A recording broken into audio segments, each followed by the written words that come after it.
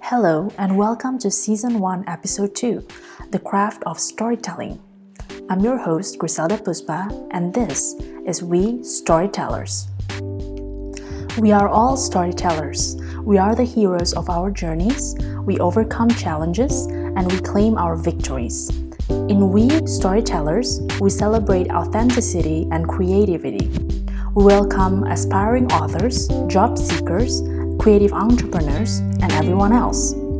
Join Griselda Puspa and dive into the world of storytelling.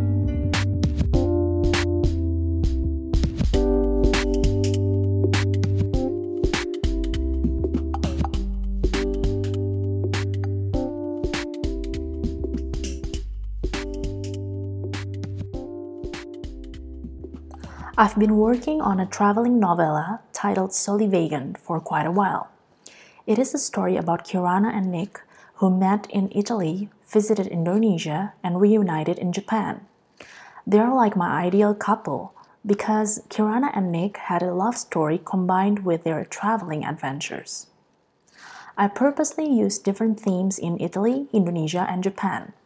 In Italy, it's all about the senses: eyesight, smell, and hearing from Kirana's perspective. While in Indonesia, they experience more conflicts. In Japan, I try to incorporate philosophy through Nick's perspective.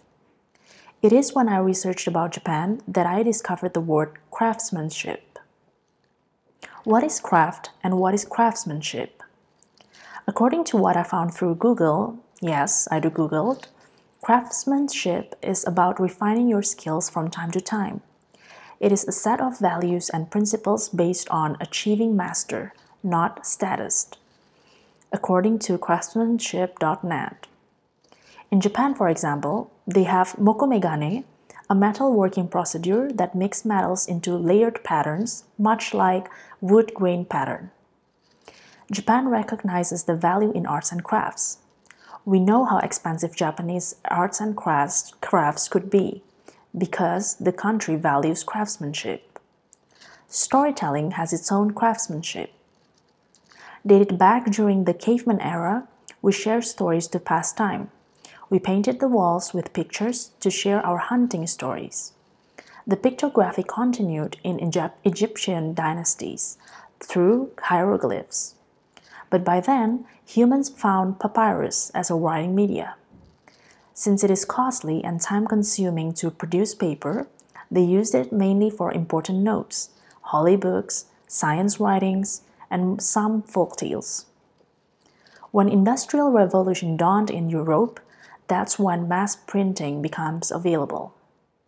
Authorship became profitable, and we saw Alexandre Dumas, Jane Austen, Leo Tolstoy, and many more. Storytelling was not only to record history and folk tales, it is about ideas and imagination as well. So, what does storytelling comprises of? I will try to break storytelling down by creative writing process. We have plot, character, setting, and style.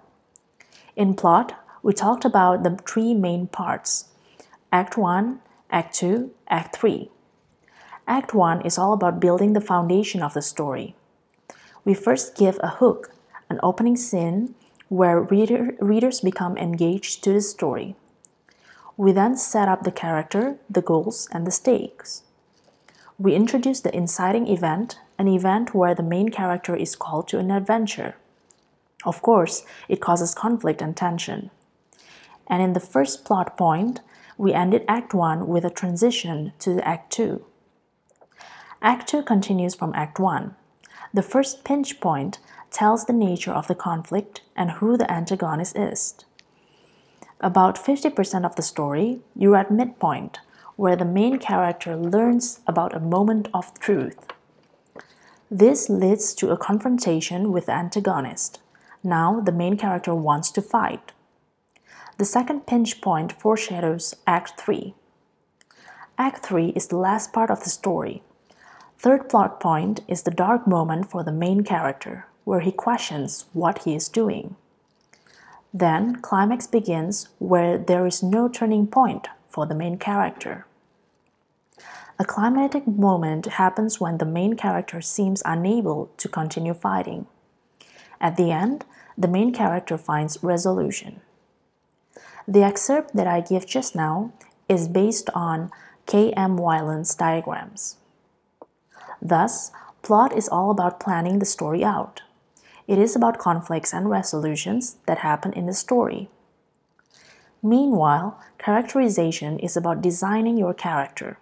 To tell you the truth, this is what I lack as a writer. What you don't want is a character that seems perfect.